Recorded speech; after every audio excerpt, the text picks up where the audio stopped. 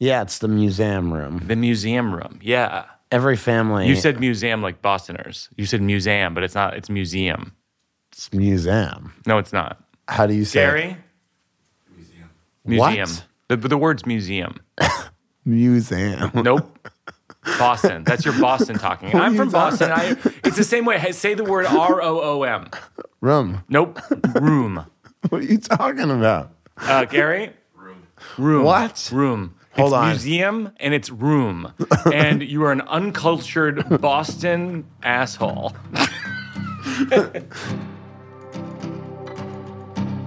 That is the voice of the great Alex Edelman. It's his third time on the podcast. He is a working out favorite. There's an arc to his visits, which is his show, which is called Just for Us, that was honored by the Obie Awards, and we talk about that on the show today. Is going to Broadway this summer, and you can find out all about it on his website.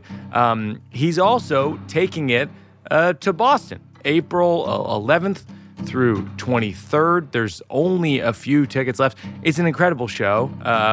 It's a fascinating story, which we allude to today. It's basically that Alex is Jewish, and he was sort of accidentally invited to sort of a white nationalist meeting on social media. I mean, not him directly.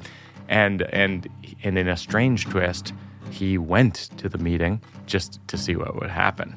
And no spoilers. I don't want to give away what happens. But it's a great show. It's called Just for Us, and it's fantastic. I actually myself just wrapped up a week of shows in Providence, visiting my brother Joe, my sister Gina, our Working It Out producer Peter. I was at the Columbus Theater. I love doing shows there. I'm doing all material, which is so much fun, which I'm also doing in Indianapolis in May, in Philadelphia in June, and I keep adding new cities, new shows. So stay tuned on birdbigs.com. If you just sign up for the mailing list, you will be the first to know about the new material shows.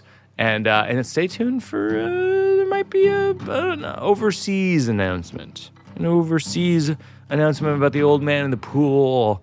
I don't want to give away too much, but stay tuned. I really love this chat we have with Alex Edelman today. Alex and I talk about jokes. We both love jokes. We love kids' jokes, jokes, street jokes. So many great jokes in the episode. It's almost like just a phone conversation between me and Alex with a very high sound quality. It's always so fun to talk to him. Enjoy my conversation with the great Alex Edelman.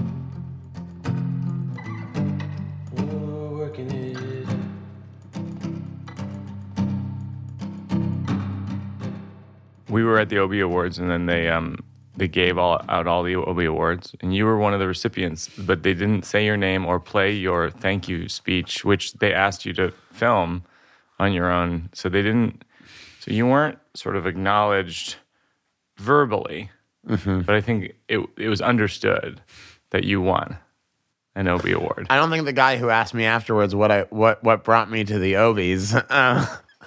A great part of the story, I think, is that you flew in from London because so too. You're doing Just for Us in London, and then you flew in for an award ceremony where you won an award, but then were completely not acknowledged. And I was sitting next to you, and I'm just going, I guess, is it going to be next, or is it going to be? And then it's like, and the final award, and it's like, oh wow, I guess I didn't. You know what though? It's as long as I can get on Wikipedia in the next few days and just make sure that I'm really on there. Yeah, part of the, exactly. That's huge. It's interesting though because I thought about it this morning when I woke up. I was like, am I glad I came? Yeah, I am. I'm glad I came. So, you did the show in New York City for 9 months. Yeah, and it was a massive success. It was rave reviews, and then you toured with it. You went to D.C., you've gotten to London, Boston. Now you're going to go to Broadway. You're going to go to L.A. What surprised you the most? What surprised you the least? People have come up to me after a show in D.C. at Woolly Mammoth, and these people are really emotional and they feel seen by the show. And especially in the UK, almost every day someone would come up to me, and British Jews are a tiny minority. They're one of the smallest minorities. There are 300,000 Jews in all of the United Kingdom. I think there are more, or that's what... There's more at Zabar's. Yeah, I was going to say, I just came from Barney Greengrass. There are more there, there's... So less than 300,000, roughly the same amount as are on the Upper West Side of Manhattan, or Upper East and Upper West Side of Manhattan. Are in all of the UK. So they come up very moved and emotional. Wow. But when I say that's contextual, people who saw the show when I was running it at Comedy on State in Madison, one of the best comedy clubs in the country. Yeah. No one's coming up to me after that. It's pretty much the same show because it's a comedy show, but no one's coming up to me afterwards being like, hey, I really felt seen. Right. They said, they said there are good people on both sides. Hi, I'm from about 50 miles outside of Madison, and I actually sympathized with the other people present in that room. Good points all around. Yeah. But yeah, I think it's really interesting people have, and also comedy fans who, it's weird because I stand outside after every show and talk to anyone who wants to be talked to. This I find astonishing. So you do this. Well, I want the data. Oh, interesting. So it's selfish. It's selfish. You're a selfish man. If you didn't know from the Obies being all of that, they honored every piece of good theater from the last off Broadway for the last 3 years, and I'm like, but my video didn't get played. But yeah, it's selfish, but also it's what I would have wanted when I was younger. I always sought out the comics at the Comedy Connection. I wanted to know everything about what it's like to be a touring comedian. I sought you out when I was in high school, and you came to record I think it was my Secret Public Journal at the Comedy Studio. Yeah, I think that's right. And, And you sought me out to produce this show. That's right. When I was at the Amundsen, like 4 years ago, it's kind of a strange story. I think this is worth telling cracking open because I think it's something I admire about you as an artist and is worth noting, which is you approached me like 4 years ago when I was at the Amundsen Theater, and you were like, this is what I do. I do my shows in Edinburgh. I do this. I go, what was your last show? And you sort of pitched me the log line of your show. And I was like, well, that's not your last show. That's your next show. Because I hadn't heard of it. And I was like, that show should be massive. That's a great story. That's a phenomenal, it's like a showstopper story. And so we embarked on like a very loose collaboration over the course of a couple of years. And then as projects do sometimes, it heated up closer to theaters opening up, and okay, let's give this a shot. And then it sort of was a runaway hit. But I think that the key thing is a lot of artists, if you say to them, that's not your last show, that's your next show, they go, no. I got it. I'm working on the next thing. That's in the past. And they don't want to work on something that they feel is done. But this is a personal opinion. I don't think, and people can disagree with me, I don't think anything's ever done. Like, I'm done with the old man in the pool. But if somebody said to me, like, I have a thought on doing a rewrite of you doing a rewrite in this way, I would go, if I respected the person, I would go, let me give that some thought. I wouldn't necessarily do it, but I'd give it some thought. It's also the work is not, I said to you something a few weeks ago. We were discussing a person. I said there are 3 layers to a person. There's the layer that they present to the world. There's who they are once you get to know them. And the third layer is who they are at their core. And so stand-up comedy can be an exploration of the third layer in front of everybody. And it's beautiful because you get to sort of light yourself up in front of other people. It's a journey of self-discovery that other people pay to watch and you get money for. Yeah. Long form. So like if someone said to you... If it works. Yeah, if it works. But even if it doesn't, you learn from that too, right? Yeah, sure. Like someone at the Obies quoted Jay-Z saying, I learn a lot from failure. And I was like, that's true as a comedian, right? When you're a comic, it sucks. But like you go on stage and you bomb, you do learn more from that than a joke has worked for 5 years, right? Like you learn way more from trying a new bit. You should do a podcast about this type of thing. Yes, exactly. But like, I think especially if someone says to me, hey, that thing that you do, that's an exploration of yourself. Yeah. I'm an expert in that medium, and I think maybe you're not done with it. Yeah. Then it would be literally avoidant for me to not, but I'm not going to take the advice of someone who's really good at a craft that I'm interested in, saying, hey, maybe you're only half finished with that thing. And we're like, yeah, okay, yes, please tell me. Another way to look at it is, and I've said this to a handful of people over the years, other comics and myself, is like, if any of us, comedians, artists, writers, if any of us create anything, a special 5 minutes of comedy, a joke that endures 20 years, one thing, one special, one movie, one book, one whatever. If it goes 20 years, that will be a shock. That will be against the odds. So the idea that you would take something and go, well, no, I'm done with that, no matter, I'm just done with that, whatever. It's not always the best decision. Sometimes it is, but sometimes it's not. This is why I struggle sometimes about putting my material on Instagram. Yeah, for sure. Because I'm like, I worked hard for this. I worked hard for these jokes. Yeah. Even that crowd work. I worked hard for that crowd work. Yeah. I worked hard for the skills behind that, for the approach. Yeah. And now Mark Zuckerberg owns it. Yeah, it's not free. But I watch a lot of it. I watch a lot of my friends who put up great content on Instagram and love the stuff, and I love it. I also, by the way, I follow more comedians probably than most people, so it's like my whole feed is that. Yeah, I know. And so maybe I think that it's a buyer's market on it, or maybe it's just that I'm in the marketplace. But yeah, I think that comedy, that shows should be tended to like a garden until, they reach a logical conclusion. But also I'm still a young artist. I don't know that I'm going to be able to. Maybe I shouldn't be saying this, but like I don't know if I'm going to be able to do this again. No, I'm not going to be able to do something that like people come out of having laughed a lot and felt moved by. Like that's not something I take for granted. Like that's not something that. I think my work will always be pretty okay because I'm be getting more experience as a comedian, but I don't know that I'll be like that I'll be doing stuff that's sort of in the right place at the right time based on where the world is. Like the show is accidentally, but I guess on purpose, about Ashkenazi Jews and their relationship to whiteness in a moment that people are really, interested in identity. And so obviously it's not just Jews that enjoy that. Like people who love comedy, like the reaction of comedy fans has been its own like gorgeous thing. And like after the shows, I have great discussions about Judaism, but I have great discussions about religion, and I have great discussions about comedy and theater with like really, I think people have never been more engaged with comedy.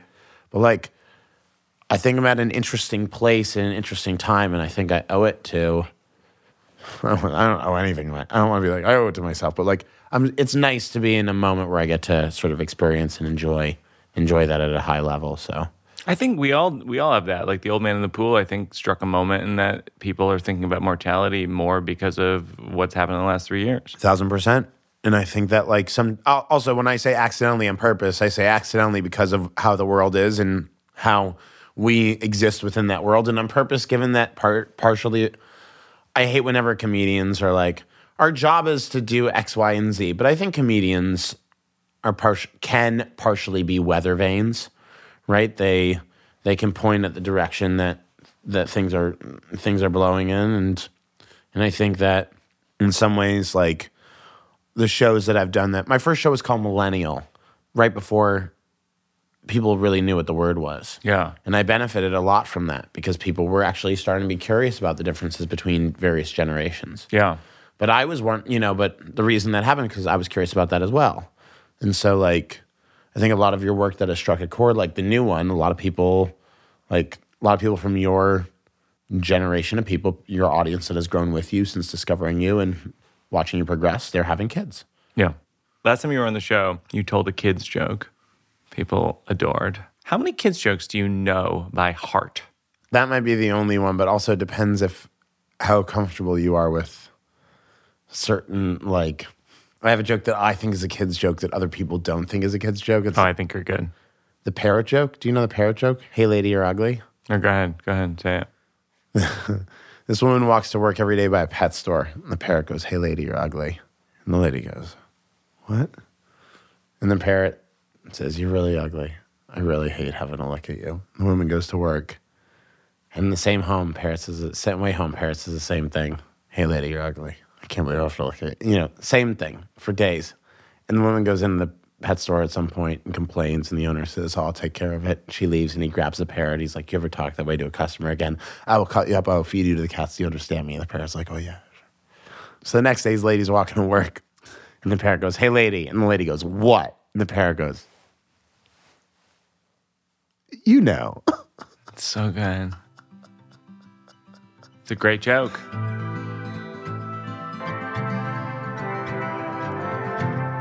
Well, I think kids' jokes are fundamentally the simplest form of jokes. Of course. And I think the simplest form of jokes are actually a good form to revisit when you're looking at jokes. There's also... why is that joke funny? The joke, I think the joke is funny because it speaks to language, which is to say, it's not the words that are indicating precisely what the meaning is. Sometimes it's 1,000 different ways that you could indicate the same meaning. That's what I get from it. What do you get? What do you get from it? I think it's just a really, like what all jokes are, which is a classic underscoring of surprise. Mm-hmm. And anything I think all great jokes have a surprise at the end. No. There is no... Oh, yeah, all great jokes, all great stories. I always say that that's what stories and jokes have in common. Jokes are just mini, teeny storylets. My friend PJ says that the first joke we ever hear is peekaboo, and everything after, and every joke after that. Peekaboo is amazing. Peekaboo. It crushes with children. Oh. Nothing kills like peekaboo. With babies, you're like, oh my God, this is so good. This is destroying. But I also have jokes that there's this... I love jokes that are... Do you know the joke about the widow? There's this widow, and she's sitting at the front of a funeral, of her husband's funeral, and this guy comes in the back, and no one knows who he is. And he says, can I say a quick word to the widow? They say, of course. And he walks up to the widow, and he goes, and now there are like 10 different things that can happen here. Mm-hmm. I think I've come up with 10. And sometimes when I'm alone, I'll think of them, but my favorite is the guy walks up to the widow, and he says, plethora. And she goes, thanks. That means a lot. That's funny. But also there are so many different guys. There's also, the guy goes up and he says, bargain. She goes, thanks. That means a great deal. Oh, that's good. I love that. And I have friends that will text me sometimes. The Sklar brothers occasionally text me with them. There's also, and sometimes they're nonsense. Like someone, one of them was water hole. Yeah. And she says, thanks. I know you mean well. Oh, that's nice. But these go up and down based on what they're... Is this like an old as time, like street joke? I have no idea. I can't remember even who told me, but I've known it for years and years, but... Well, my friend Henry Phillips, when we were on tour... Oh, I love Henry Phillips. He's brilliant. So Henry, when we were killing time, like on a tour bus, he would do this. It's like an old as time joke that a friend of his taught him, which is like...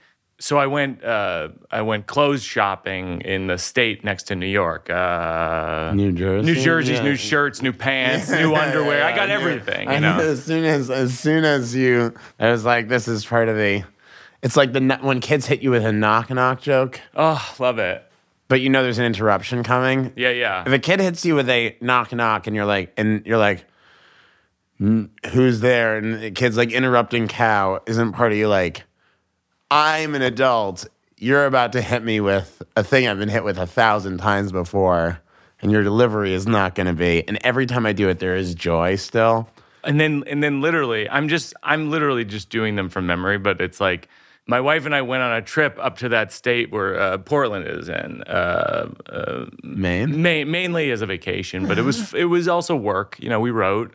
We had a good time at the beach, and it's a quaint town, you know. Yeah. But like, the key to it, you know, Henry Phillips always says this too, is like the key to it is it's the filling out of the joke. Oh yeah, of so course. The pun is the jumping off point. Of course. And I actually think it's like an old vaudeville joke. Is like the Maine, New Jersey is the jumping off point for basically you to say, we're gonna mainly, to vacation, but we're gonna write. We're gonna, we like to. Una likes to knit sometimes, so we're gonna bring a sewing machine, whatever the thing. Because the person listening to you is like, you already did it. You already did this thing for me, and you're gonna do it again. And this isn't but it's gravy, right? Like those, what you're talking about is if you know what you're getting already, then the extra bit is supposed to be, you know Norm's moth joke, which is my favorite joke ever. Yeah. There's a great joke in there where the setup for Norm's moth joke is Moth walks into a podiatrist's office and the podiatrist says, "Hey Moth, what's the problem?" And the moth does this long Russian novel. What's the problem? Where do I begin? I go to work every day. I go to work and and Norm would always do it different. And at the end, the podiatrist goes, "Wow, Moth, you are troubled, but you need a psychiatrist. I'm a podiatrist. Why'd you come in here?" And the moth goes, "Oh, your light was on." The light was on. And it's going somewhere, but Norm used to drop in this thing, and I've seen a few different versions of the joke, but he would, when the moth was describing his problems, he would say, "I feel like a spider, even though I'm a moth, hanging over a pit of eternal flame by a gossamer and the little aside within the joke of, I feel like a spider, even though I'm a moth. Yeah. Hanging over it. It is funny. It's outside of the, it's bringing your own personality to an age-old joke paradigm. Exactly. And when I do the parrot joke, the joke I just said about hey lady, you're ugly, the parrot's description of the woman's ugliness is always part of it. Mm-hmm. And it's always creative. And the woman's complaint is, I've bought stuff here before, and the guy, when he grabs the parrot, he grabs the parrot by the beak, and he's like, he said, "You know what? You're a mascot for our store. You're in the front of the store. You're the corporate image of our store." You can do that with any joke. It's interesting to plus and plus and plus and plus something and see the things that are at their bare bones still there. And also it's the same, we're talking about how jokes are surprise. Mm-hmm. The parrot joke and the New Jersey and the Maine joke, they're all based on little mini surprises. Mm-hmm. Yeah, of course. And the surprise is not necessarily what the punchline is, but what the tags are that surround it. Yeah. And the tags are just you making up stuff that are personal to you. But also it's I have a friend who's really appropriate. So appropriate in their life that they're unquestionably good and reasonable and funny. And I won't repeat anything they say to me, but once every 6 months, they'll call me and just launch into a joke that's so offensive. Yeah. But it's only funny because it's them. Yeah. And they know, and they are thinking it's funny because it's me, because I'm going to laugh at the joke from this very pure person. Yeah. Who does a lot for humanity, who's about to tell me a joke based on two ugly ethnic stereotypes. Yeah. It's funny from her, right? In a way that it wouldn't be funny, from an edgy high school friend who you don't really ever want to speak to or talk to again, or Well, it's funny because I was talking to Veer Das on this podcast, who's a great comic, and I was asking him what's the difference between stereotype and generalization? Because because a lot of his jokes really are built around a generalization. Yeah. And he had a really good answer. He goes, generalization is funny, but it's in the specificity that it makes it, I'm paraphrasing, but that makes it kind of worthwhile. Sure. Or that makes you trust the narrator. I think that's a really brilliant way to put it. But if you decontextualize that person generalizing, if you just snip it there instead of snipping it here, which is how they wrote it, you can just be like, this person's offensive, but this person is thoughtful. Yes. This person's recognized a trend. This person thinks Indians are only one way. Yeah. But I also love sometimes that, I have people love to tell me their Jewish jokes. Yeah. I have heard every single Jewish joke. I would never tell you a Jewish joke. Of course not. Oh, my God. There's only one that I love. There's a story about a Jewish guy who goes to a country club, and they ask him all these questions, and he makes up, they're like, "What's your name?" And the guy's like, my name is Christian Dayton III. And he's like, and they're like, "Great." And they're like, "One more question. Mr. Dayton, are you Jewish? He goes, no, I'm a goy.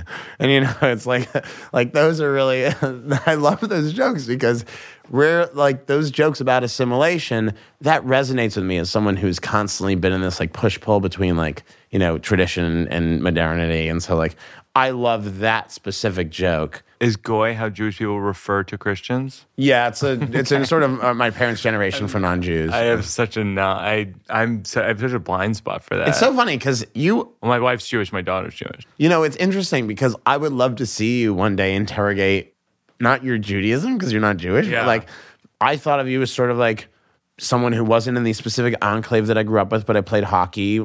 I played hockey with people that were from a similar environment and against kids that were from a similar environment as you. And you described what I imagined to be very much a sort of like, who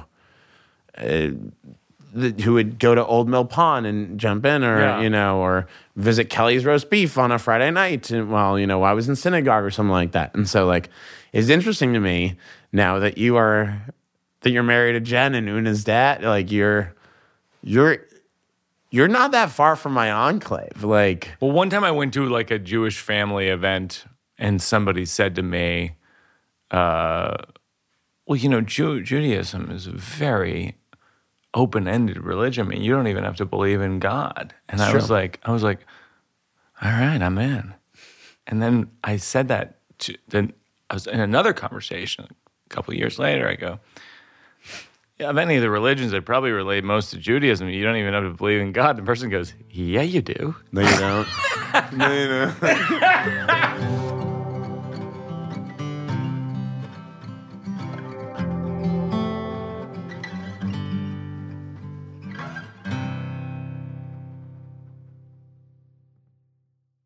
Support for Working It Out comes from Aura Frames. We all love taking photos on our phones, right? But there's so many of them. Hundreds, thousands, tens of thousands of photos wasting away in your camera roll. Stop scrolling through so many photos. Start putting them to good use with a unique, stylish digital picture frame from Aura Frames. I got one of them right by my bedside. It's like a slideshow of photos that I really like from my family that sort of scrolls through on this little frame, this little picture frame. I love it. Free unlimited storage. You can add unlimited photos and videos. Invite as many people as you want to a frame. There are absolutely no hidden fees or subscriptions, and it's private. You have complete control over who has access to your frame. Right now, you can save on the perfect gift that keeps on giving by visiting auraframes.com. For a limited time, listeners can get $20 off their best-selling frame with code WIO. That's AURA frames.com, code WIO. Terms and conditions apply. Support for Working It Out comes from Viore. Viore is a clothing company that draws inspiration from the coastal California lifestyle. I was thrilled that they were willing to be a sponsor because I could just talk about how soft and comfortable their clothing is all the time. I mean, I'll read the stuff they told me to say. It inspires others to live vibrant, healthy lives. Yeah, sure. Yeah, it does that. But also, my experience is it's very, very comfortable. Viore offsets 100% of their carbon footprint. And since 2019, they've also offset 100% of their plastic footprint. Viore is an investment in your happiness. For our listeners, they're offering 20% off. Ooh, that's good. Your first purchase. Get yourself some of the most comfortable, versatile clothing on the planet at viore.com/Birbigs. That's viore.com/Birbigs. Not only will you receive 20% off your first purchase, but enjoy free shipping. What? Free shipping on any U.S. orders over $75 and free returns. That's viore.com/Birbigs. Discover the versatility of Viore clothing.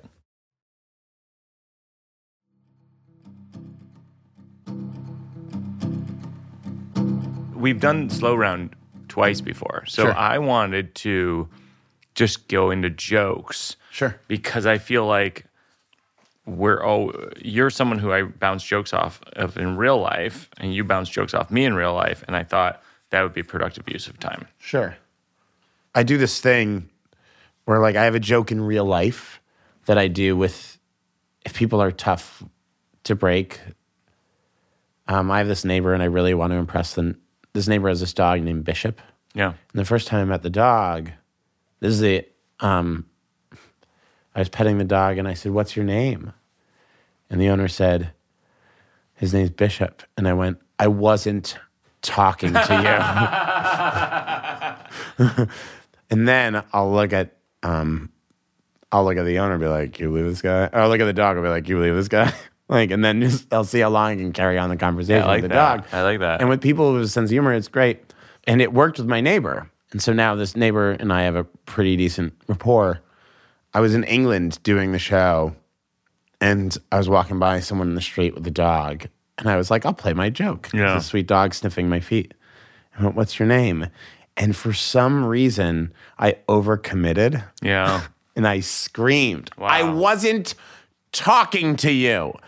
And the person just like froze up as this guy like looking at me because I'm an American. And I was like, well, I'm in already. And I said to the dog, I was like, can you leave this guy? And the guy and the owner went, he can't. Oh my God. It was on Bermondsey Walk in London. I started laughing and I explained myself. I was like, I do this all the time with them. Yeah. I was like, and for whatever reason, maybe because it's cold outside or something, I just yelled that at you way louder than I've ever yelled it at anybody. Yeah. And the guy's like, what do you do? And we're chatting. We're like, good 5 minutes. And he's like, I'll see you later. But so we were talking about comedy a little bit. And then then that night on stage, I tried it, but it's a joke within a story about a and so like it's just a little too like tangled up for me to. I wonder whether or not, because like you know, just for us is based on you going to an event that you don't belong at and sort of seeing what happens. And then what happens is fascinating. The story about with the dog is something where you're putting yourself in a situation that's potentially very awkward, and in this instance, very, very awkward. I wonder, as we become more and more attached to other people in our lives, you have a serious girlfriend, I am married and have a child, where when we put ourselves in the situations that are sort of compromising or awkward, that we're actually putting everyone in our orbit in those situations. Because I feel like I don't do it as much anymore because of my family. I don't either because Hannah has asked me not to. I feel like I'm always embarrassing my family in some way, shape, or form. Also, I'm from Boston. I was raised in a very confrontational road culture. Yeah. Like if someone cut you off road culture? If someone cut you off in traffic, you're like, hey, fuck you, buddy. You know, like that's the sort of, sorry to curse on the podcast. Hey, fuck you, buddy. Yeah, exactly. Yeah. And Hannah is and it's a reflex for me. Yeah. Like if someone cuts me off, I will, like give them I'll like stare at them like, can you believe, real. Yeah. And Hannah's like, don't do that. Don't do that in my car. Oh, wow. Like that's her thing. Yeah. But Hannah, by the way, is an LA driver kid and just like, Hannah sometimes steers with her knees. Yeah. Like she'll like text and steer. And I'm like, I don't know. She steers with her knees. I think I have a joke about this. That should be a joke for sure. I haven't quite. I said, I don't know when I'm gonna die, but I do know how I'm gonna die. I said it'll be my girlfriend texting while driving and receiving a text that's funny or annoying enough to kill both of us. Oh God! So like, look at this cat. Like it's she. I mean that has the components of a joke fundamentally, which is I have road rage. And my girlfriend drives sometimes with her knees. Yeah. So we're going to die in a car accident. It's just a matter of who's driving. Yeah, exactly. And I used to have a joke that never quite worked about, I know my last words are going to be, and then it would be some variation of like, what are you going to do about it? Or because like, I had a mouth on me. And me too, for sure.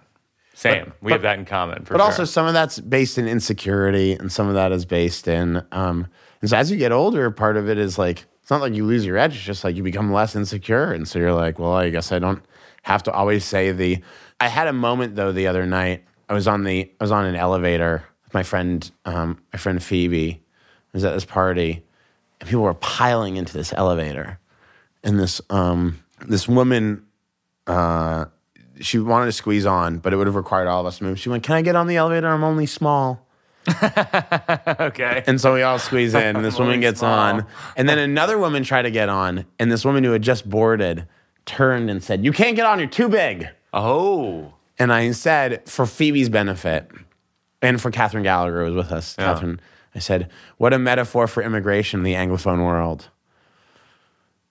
I don't even get that. It's how they say that some groups of immigrants, once they come here, are weirdly anti-immigrant, especially in the UK. Oh, right.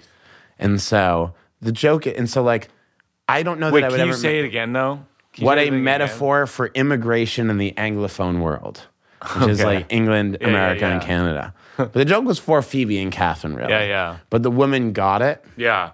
And she went, I'm not being horrible, there's just not. And I was like, no. And she was like, but that was, she's like, but you made that. Oh my God. Wait, she was offended by it? She got it. I was shocked she got it. She was drunk. It was a party. And I was wow. A part of the reason I said it was because That's a good life joke. Joke. I was like, yeah. In the world. I was like, it won't happen and also it's for two people. It's for two people who are there. Yeah. Who live in England, who understand like the weirdnesses around like a generation called the Windrush generation. Like you need to have done the summer reading for that joke to actually offend you. Yeah. And this woman who I didn't expect to have done the summer reading did the summer reading. It was a weird. When Atsuko Akatsuka was on the show, one of the most astounding things when we talked about her growing up in Los Angeles as an Asian American person is that the most sort of like bullying was from other Asian American kids who wanted to distance themselves from her. Because she was more Asian than them, and it would out them from their being bullied. But that's why I like the joke about those two Jews walking by a church, because intra is always funnier to me than inter. Yeah. So, but like, because that is the reality of most people within an enclave. Like, the world doesn't focus on, the world focuses more on denominational or inter-religious or inter-ethnic conflicts, when the reality of lots of people living in those situations is they're trying to get along in their everyday life with other people who are inside that enclave. So they deal just as much with those things, or at least that's my experience. Yeah. And there isn't a lot of comedy about that because you don't want to make the whole group uncomfortable. Yeah. So that is that's I think an interesting. Well, and it's also like we can make jokes about the groups from which we come. I have a joke that hasn't made it into anything about how when I was a kid, in a Catholic school, they told us God is watching us at all times. And the first thing I thought was like, he's watching me masturbate. And so then I would play to the camera. You know what I mean? Because I thought, like, if he happened to be looking at the monitor at the moment, I would want him to think, like, I've seen a lot of 12-year-olds masturbate, but this kid's good. I've never heard that. That's so funny. I know. That's not in anything? No, it might be in the next show. I don't know. But I can only make it because I'm Catholic. I was raised Catholic. It's so funny. I think I had a joke. I don't know if it ever went into a solo show where one of the kids from Cambridge Ridge in Latin, remember that school, Cambridge in Latin, invited me to their school dance. And I got the cliche, which I'd only ever seen in a movie, said, leave some room for Jesus. Yeah, that's right. And so for people, to bring people up to speed, at dances growing up, at Christian Catholic dances, they'd say, leave some room for like the Holy Ghost or whatever between the boy and the girl or whatever. And so I did a joke where I was one of my first shows because I was still very young. And I haven't done the joke in probably like 7, 8, maybe 10 years. But I would say, which way is he facing? Oh, that's funny. I was going to say, because he wants some too. Yeah. Really good. It's really funny. But it's the same thing. Yeah, but it only works because at the time I looked like I could have been in high school still. So people were like, yeah, I can imagine that kid, having an interaction while he dances with somebody and Jesus is right there, like it's stupid. What else you got? Oh my God. This is something that I really sort of enjoy, but it's a half joke, which is like, it's like I'm lucky that I found the person who understands me on the earth more than anyone. I'm lucky. Like, I get that I'm lucky. I found my wife. That said, on a regular basis, she will stare at me doing an activity for about 4 seconds, and she'll just say, "What are you doing?" And I'll explain the activity, and then she'll start laughing to no one. There's no one else there. That's so funny. And it's not with me. It's at me to no one. And I'll say, "What are you laughing about?" She'll say nothing. And then that's the end of the conversation.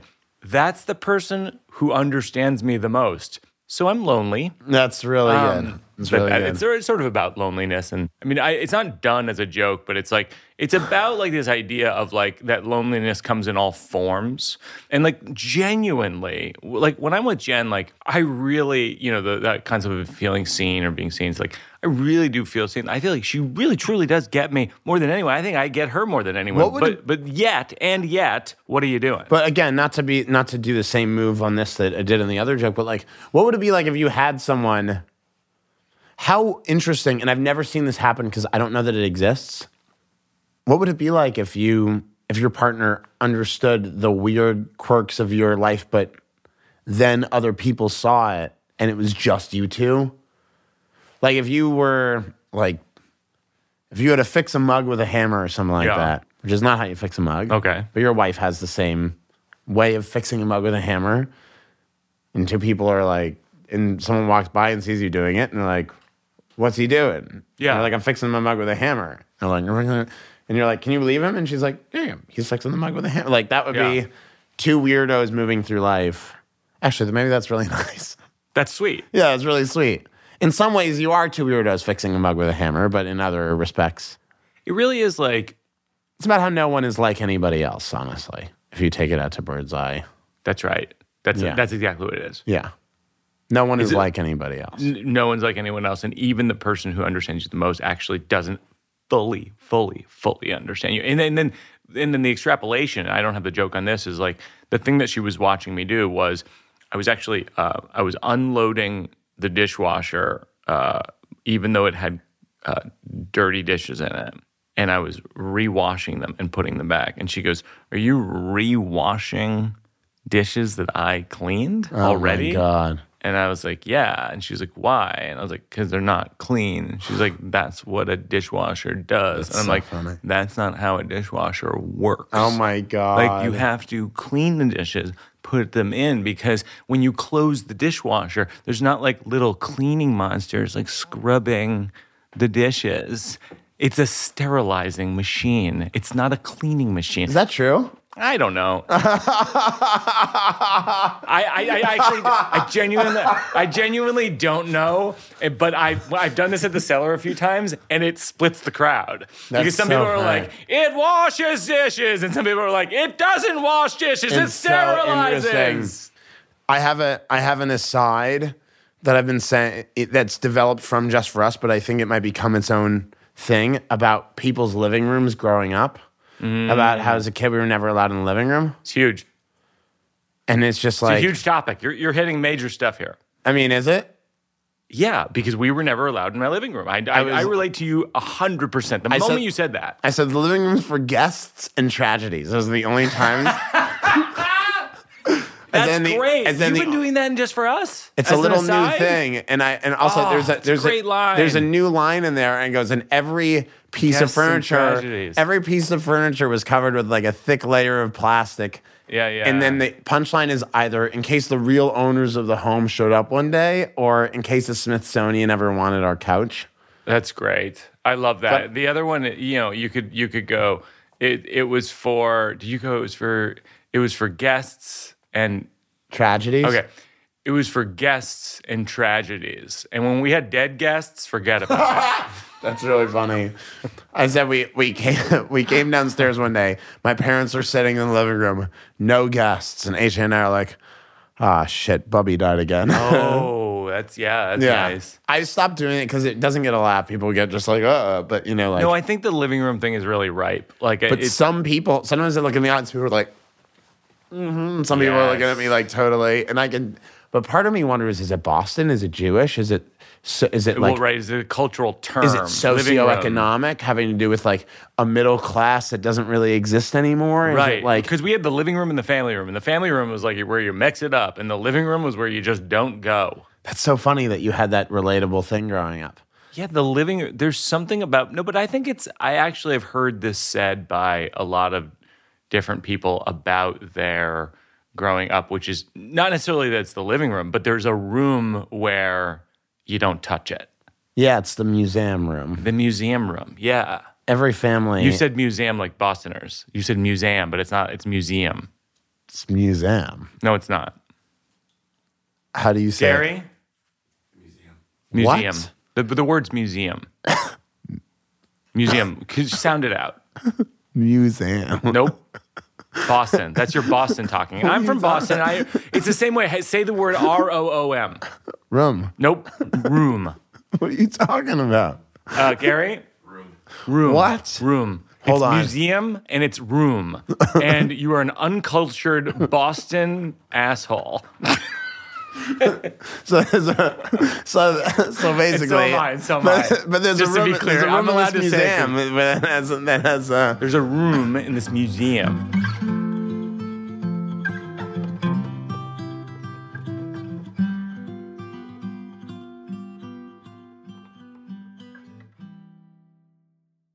Support for Mike Birbiglia's Working It Out comes from Helix Sleep. Helix has been with this podcast from the very beginning. We are huge Helix mattress fans over here. Let me tell you a few things that are great about Helix Sleep mattresses. They are fiberglass free. Unlike other brands, Helix mattresses do not contain fiberglass, which can be harmful to your health. As you may have seen in the news or on social media, there have been a number of health issues and lawsuits related to fiberglass and mattresses. You know, actually, I used to have a mattress that was pure fiberglass. It was literally a bed of fiberglass. No longer. I sleep on Helix mattresses, which are fiberglass free. Helix is offering 20% off all mattress orders and 2 free pillows for our listeners. Go to helixsleep.com/Birbigs. That's helixsleep.com/Birbigs. This is their best offer yet, and it won't last long with Helix. Better sleep starts now. No, now.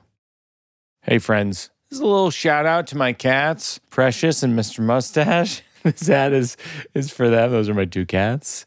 I love my pets. I know you love your pets too. And today's episode is sponsored by the ASPCA Pet Health Insurance Program. They offer customizable accident and illness plans, making it easier for pet parents like you and me to help your pet get the care they may need. The ASPCA Pet Health Insurance Program has been around for over 18 years, and they've helped more than 600,000 pets during that time. They allow you to customize your plan, ensure that your pet's plan is as unique as they are, because vet bills can really add up, especially when you're least expecting it. It's simple. Use their app to submit a claim, and you'll receive reimbursement for eligible vet bills directly into your bank account. To explore coverage, visit aspcapetinsurance.com/WIO for Working It Out. That's aspcapetinsurance.com/WIO. Again, that's aspcapetinsurance.com/WIO. This is a paid advertisement. Insurance is underwritten by either Independence American Insurance Company or United States Fire Insurance Company and produced by PTZ Insurance Agency Limited.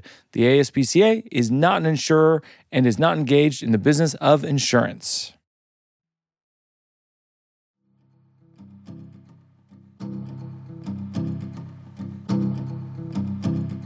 I saw the word dentist somewhere. Yeah, I have some dentist stuff. I have a thing. My dentist died, Yeah. and we've talked about this maybe off. Like, I haven't found a new one yet. I really need one. I have a fake tooth and bad teeth generally, and like it's one of the things I'm most sensitive about my appearance. But like, I'm getting emails from my dentist on my birthday, and like, and I get emails still reminding me to come in for a cleaning. They're like, it's been 6 months since your last cleaning, and they keep doubling down. And the person's dead. The person's dead, Dr. Wells. He's gone. This sweet, deeply religious man who was such a gorgeous weirdo who once when I was grinding my teeth, he said, Alex, have you tried prayer? Like he was so religious Christian. He was and there were like icons all over the office. And I was like, Mom, this is really, really, and she's like, he's the best. But like, what are we going to do? We're not going to another.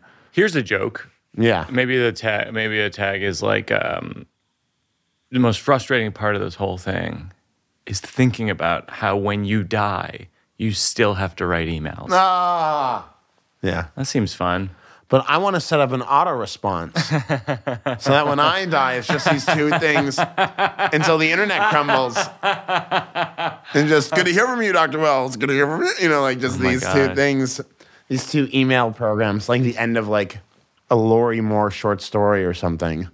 Just these 2 email addresses. Well, Joe, I did a dental conference, and Joe wrote this really funny joke for it, which is, he goes, well, we co-wrote this joke, which is basically like, I miss my baby teeth, because you could really do anything with the baby teeth. They're like the practice round of teeth. They're like tooth mulligans. Oh my God. Yeah, but when you got adult teeth, you better take care of them, or else you're going to be buying a Porsche, and the Porsche isn't going to belong to you. Oh, that's so funny. I have a very flexible accent, depending on the situation I'm in. I was flying back early from Tennessee, and they pulled both my bags for additional scrutiny, and they patted my whole body down. The TSA agent said to me, "What's going on with you this morning?" And like I had done something. I froze up, and I was like, "Nothing, ma'am. I'm a good man. I'm a Christian man. I'm heading to the aeroplane, and I pray the good Lord Jesus will sit next to me and hold my hand if there's turbulence." Now she's really worried. It's sort of, and it's based on a seed of truth. Do you have any more? Catherine Graham, you know who Catherine Graham is? She's the editor of the Washington Post. Okay. She's part of the family that owned the Washington Post. Oh, okay. And she wrote a great book called Personal History, where she went back and interviewed people from her life as if she was doing a reporting job. Yeah. And she won the Pulitzer for it. But I was reading the book, and she interviewed someone who hated her. Yeah. And in the back of the book, she says, and I sat down and I asked him, "Why do you hate me so much?" And you have to imagine that works best when you're the billionaire publisher of the Washington Post. If I called someone and I was like, "Hey, I know you hate me. Would you mind telling me why you hate me?" Yeah. Because I'm writing a book about why you hate me. They'd be like, "Well, it was 3 reasons, but now it's 4. Yes. Yeah. That's a good, I feel like I like that. The punchline's good, but I think the setup is like really fascinating. Yeah, I think that the way in is more interesting than the... Can I offer one more Yeah, please. attempt at a joke before? Yeah. It's small. I resent certain podcasts hosted by unquestionably famous people.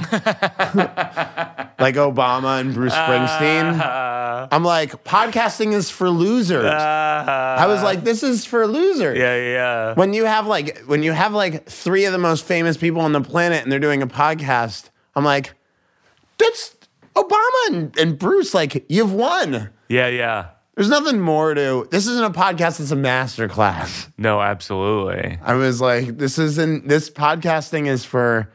There needs to be a cutoff point. Right. Jeff Bezos and Mark Zuckerberg can't have a podcast. Right. It's like Hillary Clinton was the first woman in the history of the United States of America to win the popular vote for president of the United States. So now she has a podcast. I mean, it's not. It's for losers. It's a medium for shabby people.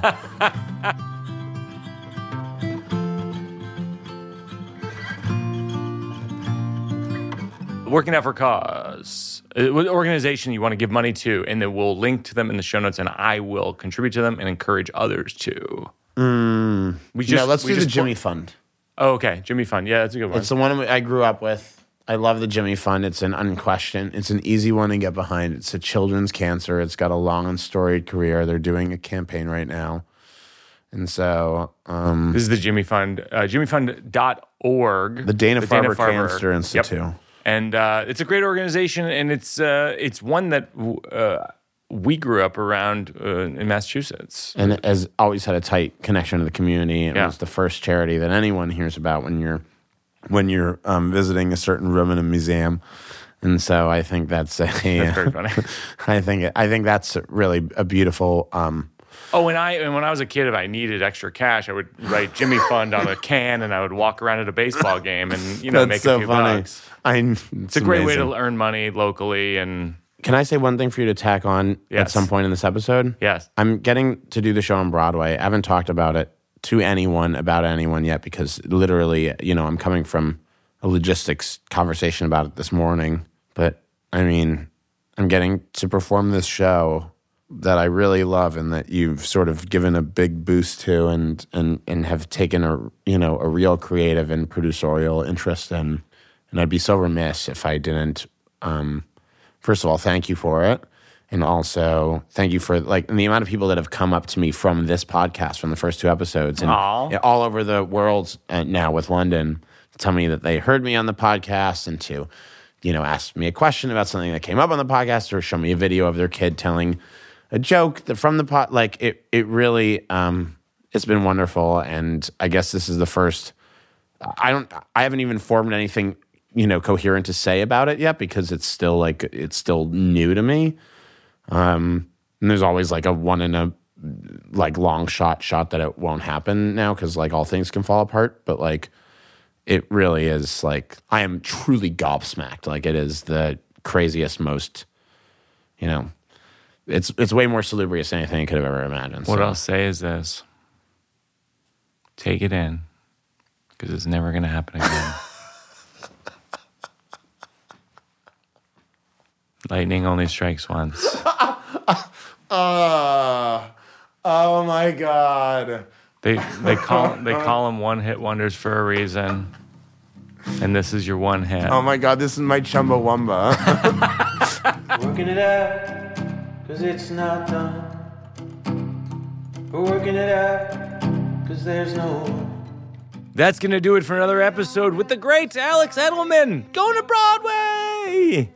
Going to Broadway. Go get your tickets at alexedelmancomedy.com. You can follow him on Instagram at Alex Edelman, AlexEdelman. It's always so fun to have Alex on, and I think you will love his show. I haven't recommended the show to a single person who didn't love it. Our producers of Working It Out are myself, along with Joseph Berbiglia, Peter Salomon, associate producer Mabel Lewis, consulting producer Seth Barish, assistant producers Gary Simons and Lucy Jones, sound mix by Shub Sarin, supervising engineer Kate Belinsky. Special thanks to Mirza Hurwitz and Josh Upfall, as well as David Raphael and Nina Quick. My consigliere, of course, is Mike Berkowitz. Special thanks to Jack Antonoff and Bleachers for their music.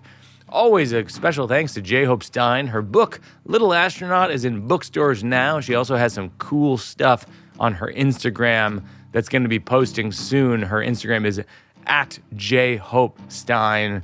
Special thanks, as always, to our daughter, Una, who built a radio fort made of pillows that began this podcast almost 3 years ago. We're approaching our 100th episode, which is so exciting. And by the way, thanks a lot to the folks who have written these nice user reviews on Apple Podcasts and rated the show. It really helps us out a lot. It's really helpful, actually, for people searching for podcasts when people write. If you write what your favorite episode is, a lot of people said the Tig Notaro episode. A lot of people said the Roy Wood Jr. episode. We love hearing from you in the comments and in the review section of Apple Podcasts. Thanks most of all to you who are listening. Tell your friends, tell your enemies. Maybe your enemy invites you to a meeting of white nationalists.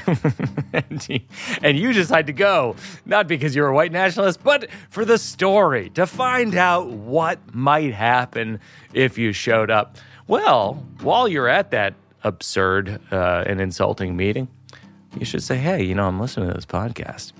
And it's with comedians. They're sort of working out jokes and working out ideas and talking about process. I think you might enjoy it. And after they kick you out of the meeting, maybe they will try it. I'll see you next time, everybody. We'll be working it out.